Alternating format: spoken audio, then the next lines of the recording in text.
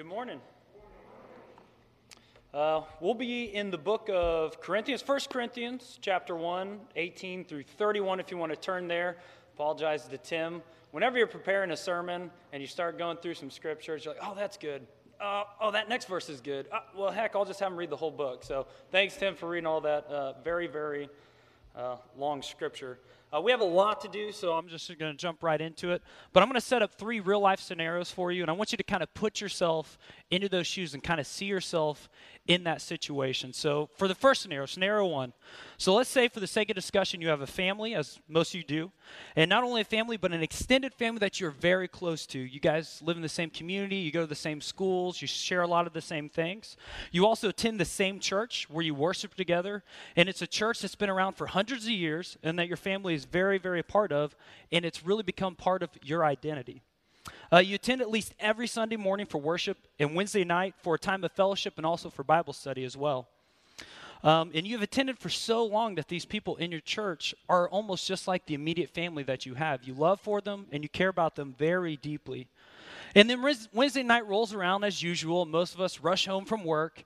We come in, we're usually late. We're getting the kids. We're trying to get them dressed. You're texting your son who's old enough to drive, and he's usually late. And you're trying to make sure he's going to be there on time. And you finally make it. You sit down at Bible study. The kids are off to class, and you're able to kind of relax and get things going. However, there's a new face this time. Clearly an outsider, somebody you haven't seen before, and you don't really feel like getting out of your comfort zone and talking to them, but you know what the scriptures tell you, so you get up and you go over out of your comfort zone and you tell them welcome to your church and introduce yourself, and then you go on with the Bible study as normal. The evening starts to wind down, your son shows up during the Bible study, and right when you're about ready to leave, that outsider brandishes a gun and points it at you. You can see the hate in his actions, and you can see the brokenness deep in his eyes. And before he fires a shot, your son jumps in front of you and takes a bullet that was meant for you. The shooter then proceeds to shoot and reload as fast as he can in the middle of your church, in the middle of your Bible study. And all you can do is lay still and pretend to be dead, shielding your granddaughter as your son is bleeding out next to you on the ground. Then suddenly the shooting ends and the shooter's gone, and it's over just as fast as it started. And many of your church family and immediate family lay dead around you, and you're left with the question of why. Why did this happen? Why in a church? Why would the people of God, why would he let this happen to them? But later on, the shooter's caught, and you get a chance to address this guy, the guy who murdered your family members, murdered your son, murdered your church family, and you get a chance to address him. But before you go together to address him, the other members who also lost people all come together, and somebody says, hey, you know what? Instead of berating this guy, what if we forgive him? What if we pray for him? What if we tell him to repent? What if we share the gospel with this guy? Some of the people in the group are probably reluctant at first, and even yourself, but then everyone agrees to share the gospel and to forgive this person. Despite the great suffering that they just lost and the suffering they are going through, they decided to forgive this person. Now, the world is going to assign different things to this. They're going to call this crazy. They're going to call this unwise, or they're even going to call this foolishness. That someone would be so quick to forgive a person that took the most beloved thing from them. So now scenario 2. So put yourself in this position. Let's say you grew up in a foreign country, and you immigrated here with your family to the United States. Once you got here, your father divorced your mother and took off, and you were forced to help your family survive, so you moved to an area where it's cheaper cost of living. And then you end up really enjoying this country, really loving this country, and you decide that you want to serve it more. And so you join the military, you join the Army. And not only do you just join the Army, but you go through some of the most elite training that the Army has to offer. You spend a lot of time, a lot of suffering, a lot of cold nights, a lot of sleepless nights to earn the coveted Ranger tab. Before long, you're jumping out of airplanes with a parachute and even pass one of the hardest courses in the Army with one of the lowest pass rates to become a jump master, where you are in charge now, that you have the responsibility of the safety and making sure everything goes off without a hitch of all those paratroopers jumping out of an airplane. Before long, you finish college, you pursue the American dream, you get a 4-year degree, and you meet a beautiful American girl who is surprisingly tougher than you are. She is a collegiate runner and is training for the Olympics. The only way that you can work out with her is if you ride your bicycle to try to keep up with her because she's so fast. And on top of all this, she's a doctor. Boom, great catch. So you marry her, and you're traveling the world together when suddenly your high-level training is called upon to deploy to Afghanistan to lead a sniper section. So you end up leaving your beautiful life, your beautiful wife, and you head off to war. And without hesitation, you do this, but the separation is tough, and it's unfair, but you serve honorably, and you return home, and you move past those hard times. Within about a year of returning home, you and your wife find out that you're pregnant with your first child. And then upon further testing, you find out it's actually triplets. So the shock, the fear, and excitement all rush together at once. But then suddenly, through more testing, you find out, and complications, that you've lost 2 of those babies, and you only be having 1.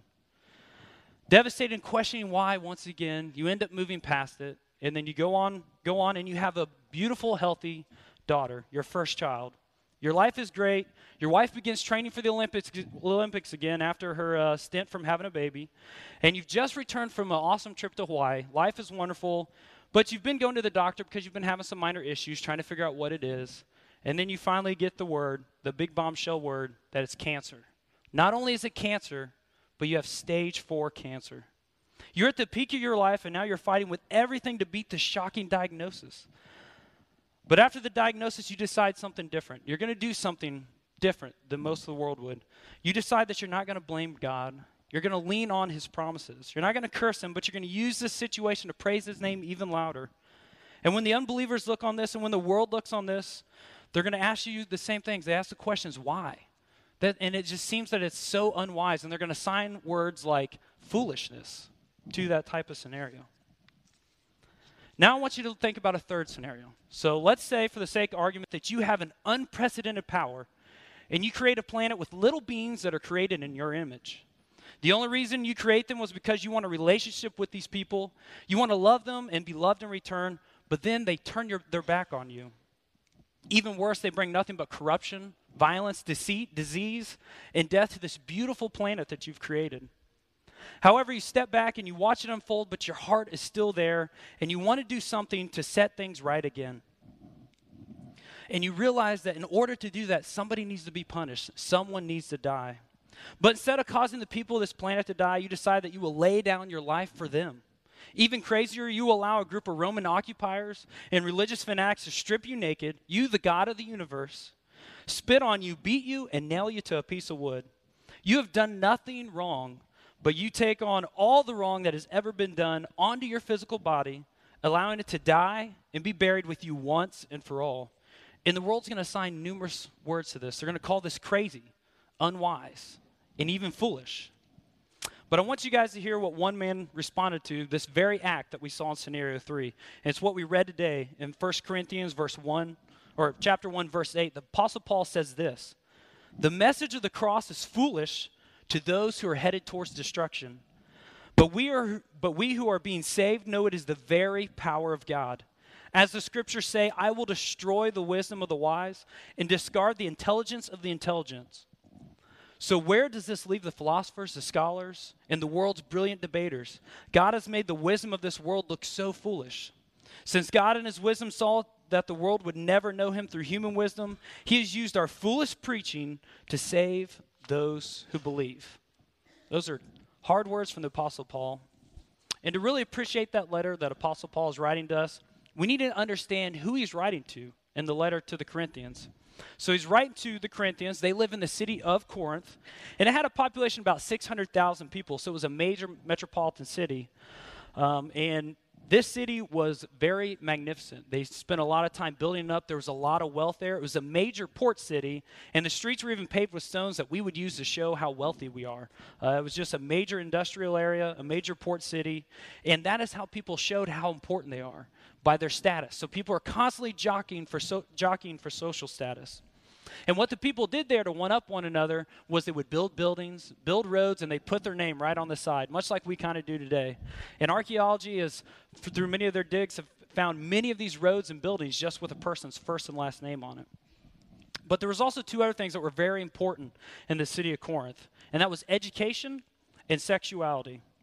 In antiquity, there was no city that had a bigger complex of temples dedicated to a Greek god than in Corinth. And specifically, they were all dedicated to the Greek goddess Aphrodite. At these temples, you could find thousands of prostitutes hired by the government so you could offer sexual sacrifices to this goddess. This culture was so depraved despite how sophisticated they actually were. They valued education, they created and invented many things, they studied philosophy, and they made tons of money, yet they still fell back into a sin that they accepted as an entire society. They allowed themselves to be solely identified by their sexual desires. And what we find very interesting is the parallels we see between that culture and our culture today. You see, Paul had spent time in Corinth starting a church. He was working a tent-making business there, and he spent 2 years growing this church up, developing it, discipling it, before he moved on to another church. And later, while he was at the church of Ephesus, he gets word that the immorality of the society has started to slip into the church that he set up, this church that he loves. Some of the people that are wealthy are very much against the poor people. There's a lot of division. And the corrupt culture of self-loving, selfishness is really taking over into the church. And the people of this church are stuck in excessive self-interest, that they are failing to serve one another. More importantly, they're failing to serve Christ. So the church is losing its foundation, it's losing its influence to the selfish, amoral society surrounding it. So because of this, Paul wrote this letter to the Corinthians. And I believe the book of Corinthians is speaking directly to us. This is a struggle we have today. We focus on ourselves, we live for ourselves and not for others. We believe that God truly wants us to be happy and that we can justify certain actions on this selfish view. We can do whatever we want because God truly just wants me to be satisfied, when we're being called to so much more than that. And there's no way that we can live the way God created us without being able to get self under control. And the way the Bible describes this is that we have to die to self. Self has to be destroyed. But when our world sees us living for the good of others, they see us die to self, live for Him so that we can live for others, they're going to assign certain words to this. They're going to call that unwise. They're going to call that foolish. So take a moment and ask yourself, what are you doing to leave behind a legacy that may seem foolish to this world, but is wise to God? What is it that you're doing that lets your friends and family know that you understand the third scenario very well, and that you worship a guy who died to self for us? So now we're going to come back full circle. I want to come back to scenario number 1. On June 17th, during a Bible study in Charleston, South Carolina, at the Emmanuel African Methodist Episcopal Church, Dylan Roof opened fire with a pistol, killing 9 church members. During this, Felicia Sanders was attending the Bible study with her son and 5-year-old granddaughter. Dylan fired and killed the pastor, and then he turned the gun on Felicia. Her son jumped up and tried to reason with the gunman. However, he ended up shooting him, and he took a bullet that was meant for his mother. Felicia then laid on top of her granddaughter, pretending to be dead as the blood of her son pooled next to her. And after the shooting and after Dylan was caught, he was arraigned at the court hearing in South Carolina, where the families were given the opportunity to address him directly. And so many people started wondering, what are these people going to say? If you were given the opportunity, what would you say? Put yourself in those shoes. And everybody was kind of on pins and needles. We've seen this happen so many times in our country, the senseless violence, and we've seen riots. We've seen more violence because of it. We've seen greater division because of these types of incidents, and it would be justified because of the horrendous tragedy that they went through. But instead, Felicia got up and she did something different. She spoke these words that I'm about to read. She said, "We welcomed you Wednesday night in our Bible study with open arms. You have killed some of the most beautiful people that I know, and every fiber in my body hurts, and I'll never be the same. Tywanza Sanders is my son, but he is also my hero. But as we said in Bible study, we enjoyed you, and may God have mercy on your soul." Wow. Can you imagine saying those same things to somebody that just killed your son, killed your daughter, came into your church and shot up your friends and family? And then yet another stood up and read this. "I would just like for you to know that I forgive you and my family forgives you. But we would like to take this opportunity to repent. Repent, confess, give your life to the one that matters most, to Christ, so He can change it. Change your ways no matter what happened to you, and you'll be okay. Do that and you'll be better off than you are right now." That was said by Anthony Thomas, whose mother Myra was killed by Dylan. So when the world steps back and looks at this church, looks at this community, look at these parents, They assign different words to this. They say this is crazy. This is unwise. This is foolishness. But for those of us who understand that third scenario, who understand Jesus, who understand the cross, understand that what is foolish to the world is actually wisdom to us as Christians. And we are all guilty and worthy of death just like Dylan, no different than Dylan. We are all guilty of that same punishment. But Christ chose grace. The message of the cross is foolish for those who are headed towards destruction, but for those of us being saved, it is the very power of God. I'm going to read that scripture one more time. The message of the cross is foolish for those who are headed towards destruction, but for those of us being saved, it is the very power of God himself. So like these people, may we be wise fools this week, because our world is getting smarter, but the question really is it getting any wiser? And now I'm going to come back to scenario 2. And for that, I'd like to introduce you to my good friend, Frank Vergara. Come on up here, Frank. Frank is in the Army with me, as you heard a lot of his background that I read earlier in scenario 2. And Frank's a good friend of mine and just an all-around great guy. If you're going anywhere in the military, he's the type of guy you want because he's always got a smile on his face, like right now. Always got a smile on his face. He's one of those people that encourages everyone even when you are in the worst situation possible. And on top of that, he's the epitome of a professional soldier.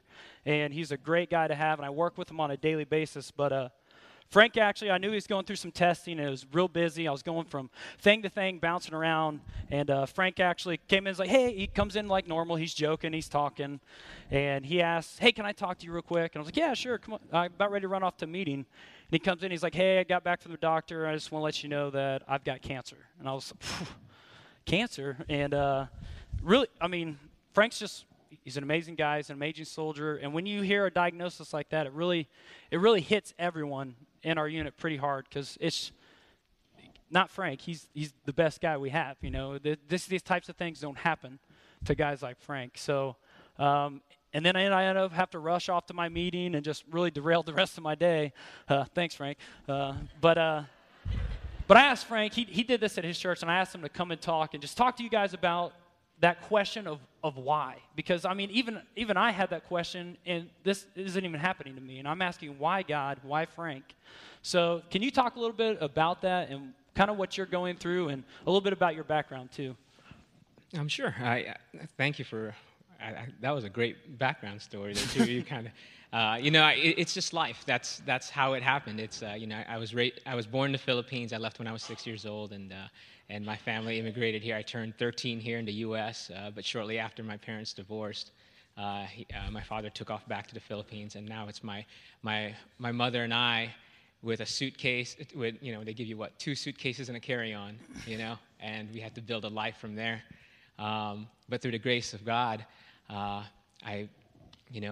We made a life here. My mother, who took on that burden, made a life here for me. She remarried eventually, and she couldn't afford college, so I joined the military just for the college experience. But I really enjoyed it, and it was one of those things that I joined the military to give back to a country that's given so much back to me. And I've made a life in that sense. It's given me the opportunity to go to college, and after that, meet my wife, go to some of the cool schools that we go to. They're terrible cool. Schools, but they're kind of cool. After the fact. But so I've been very successful in my life in the way I think is successful. I try to do right. I've always been a man of service. First of all, service to my God, service to my country, and service to my fellow man. That's just the way I've been raised, and I think because of that, it's afforded me it's afforded me many different things. I feel as a man of service, it's a great thing. One day, actually, it was several months in the making. I started getting some issues. GI issues, and I was like, this isn't right, so I better go see the doctor. A lot of the doctor says, I went to a GI specialist. He was like, you guys do travel quite a bit. We recently came back from Hawaii, and prior to that, we went to the Dominican Republic. He goes, maybe you have Giardia or something like that. So we're going to put you on some antibiotics. and that didn't work. So they did a colonoscopy, and it turned out to be cancer, colorectal cancer. But nothing to worry about. You're a young guy. You're 36 years old. We'll fight this, and it looks like it's just right there. So stage 1, stage 2 cancer. They did a CT scan. Looks like it's a little bit progressed a little bit more. Stage 3. They did a PET scan. Stage 4. So stage 4 cancer at 36 years old is what I received. One thing, though, that I could have done was, at 36 years old, receive this diagnosis and say, Lord, I've done everything thus far in my life right, by what I think is right, but what I feel is if you wanted me to do. I could have easily just turned around and questioned, Lord, why would you do this to me, But he didn't give me that opportunity. He honestly, I wasn't given that. From that moment I received that stage 4 cancer diagnosis, he didn't give me any inch to even question why. What he did instead was he pulled me closer to his heart, and he just pushed my face into his chest and gave me this peace that I'd never ever felt in my life. Even in Afghanistan, even in any other part of my life, I don't know how to describe it to you guys. He did not give me that opportunity to ask him why. And truthfully, my belief is that to ask God why is kind of, it serves no purpose. It serves no purpose. For even if he were to tell me, Frank, this is why, and he were to extend his infinite wisdom and I could not understand it. I would not even understand his great plan at hand. It would be so past me that I'd be dumbfounded, to tell you the truth. So for me at least, to ask God why is kind of a moot point. Instead, if you just take and understand that there's a plan at hand, that he is there with you. Because one thing I've learned in life through Ranger School and whatnot, when I was in Ranger School, my prayers was not to, Lord, get me through Ranger School. It was one of the toughest trainings we've both been through. It's like, and the prayer generally would be, Lord, get me through this. My prayer was never that. It's, Lord, let your will be done through me. And if that, at the end of it, I come out on top, so be it. But if I fail, I hope that his plan is accomplished. And that's the same way I see this. Lord, let your will be done in me. And you know what? By not asking him why and just saying, Lord, let your will be done, it has afforded me, it has been an amazing experience. You want to talk about JB and then also your friends setting up the... Sure. So about the first week into chemo, and so I'm 7 weeks now into chemo and radiation. Monday will be my last day of radiation of radiation. I will have some chemo afterwards. About the first week, I woke up one morning. Of course, we shared the news to some of our close friends. That Monday. Excuse me. Let me take you back a little bit to kind of give you guys a little bit of understanding on this. Like I said, the Lord will supply you with the necessary tools that you need for whatever you're about ready to go through if you just say, Lord, let your will be done. I was reading my devotion on that Sunday morning, and my devotional simply said that, know that I am a God of abundance, and my ability to bless you is unlimited. And I read that Sunday morning. Next Monday, as I was about ready to start the second week of my chemo and radiation, my phone just starts going off, just buzzing away. I normally keep it on silent. And I was like, oh man, it's early in the morning. Put it down, didn't even check it. Buzz, buzz, buzz again, kept on going. And I was like, what is going on? So I checked it. So my friends set up a YouCaring account for me. And it started, I was like, what is going on? It's like somebody made a $50 donation, and it went off. I was like, oh, how great of my friends to do so, you know? And midday, you know, $1,000. It keeps on building. But week and a half, it was $30,000. That is God's abundance and blessing. I didn't even know anything about it until that morning that my phone buzzed. And that has been a blessing. It has allowed us to consult some holistic doctors and whatnot. And these doctors are generally pretty expensive to talk to. But anyway, the other thing that he's blessed me with is a guy like Adam, and also my first sergeant, my former first sergeant, who has gone through cancer himself, who sends me messages like, I wish I could, my phone's actually back there, but he told me, he goes, hey, keep your head up. You're doing a good thing, and people see God through you. And this is just another chapter in your life, he says. You know, a chapter where a book of where a kid who grew up in the Philippines eating duck eggs to coming to the United States and becoming an airborne ranger, to a man who beats cancer and then becomes a grandfather. I mean, what little blessings like that, God has completely surrounded me with. And so, why ask why? When you know you're taken care of. You know? Can we pray for you, Frank? Absolutely. Thank you. Let's bow our heads. Dear Heavenly Father, God, we just thank you so much for Frank and just what he means to me as a person, but also what he means to all those surround him. Just your joy is constantly radiating through him, and it's just, it catches like fire to all those. And people see that there's something different about him, God, and that there's something unwise and something foolish about the way that he carries himself at times, but we know it's because of the joy that he has in you, God. And we know that you are the great physician and the great provider, God, and we just ask for healing for Frank and just echo his prayer, God, that whatever it is, your will be done. And we just thank you for his testimony and his witness, God. And we just ask that we can be people just like that and see this and go off into our own community, our own families with our own issues and problems, God, and just be joyful fools and just be wise fools, God, for you.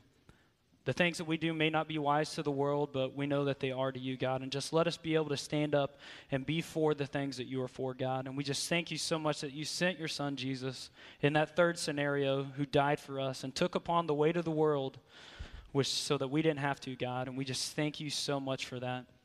In your holy name we pray. Amen.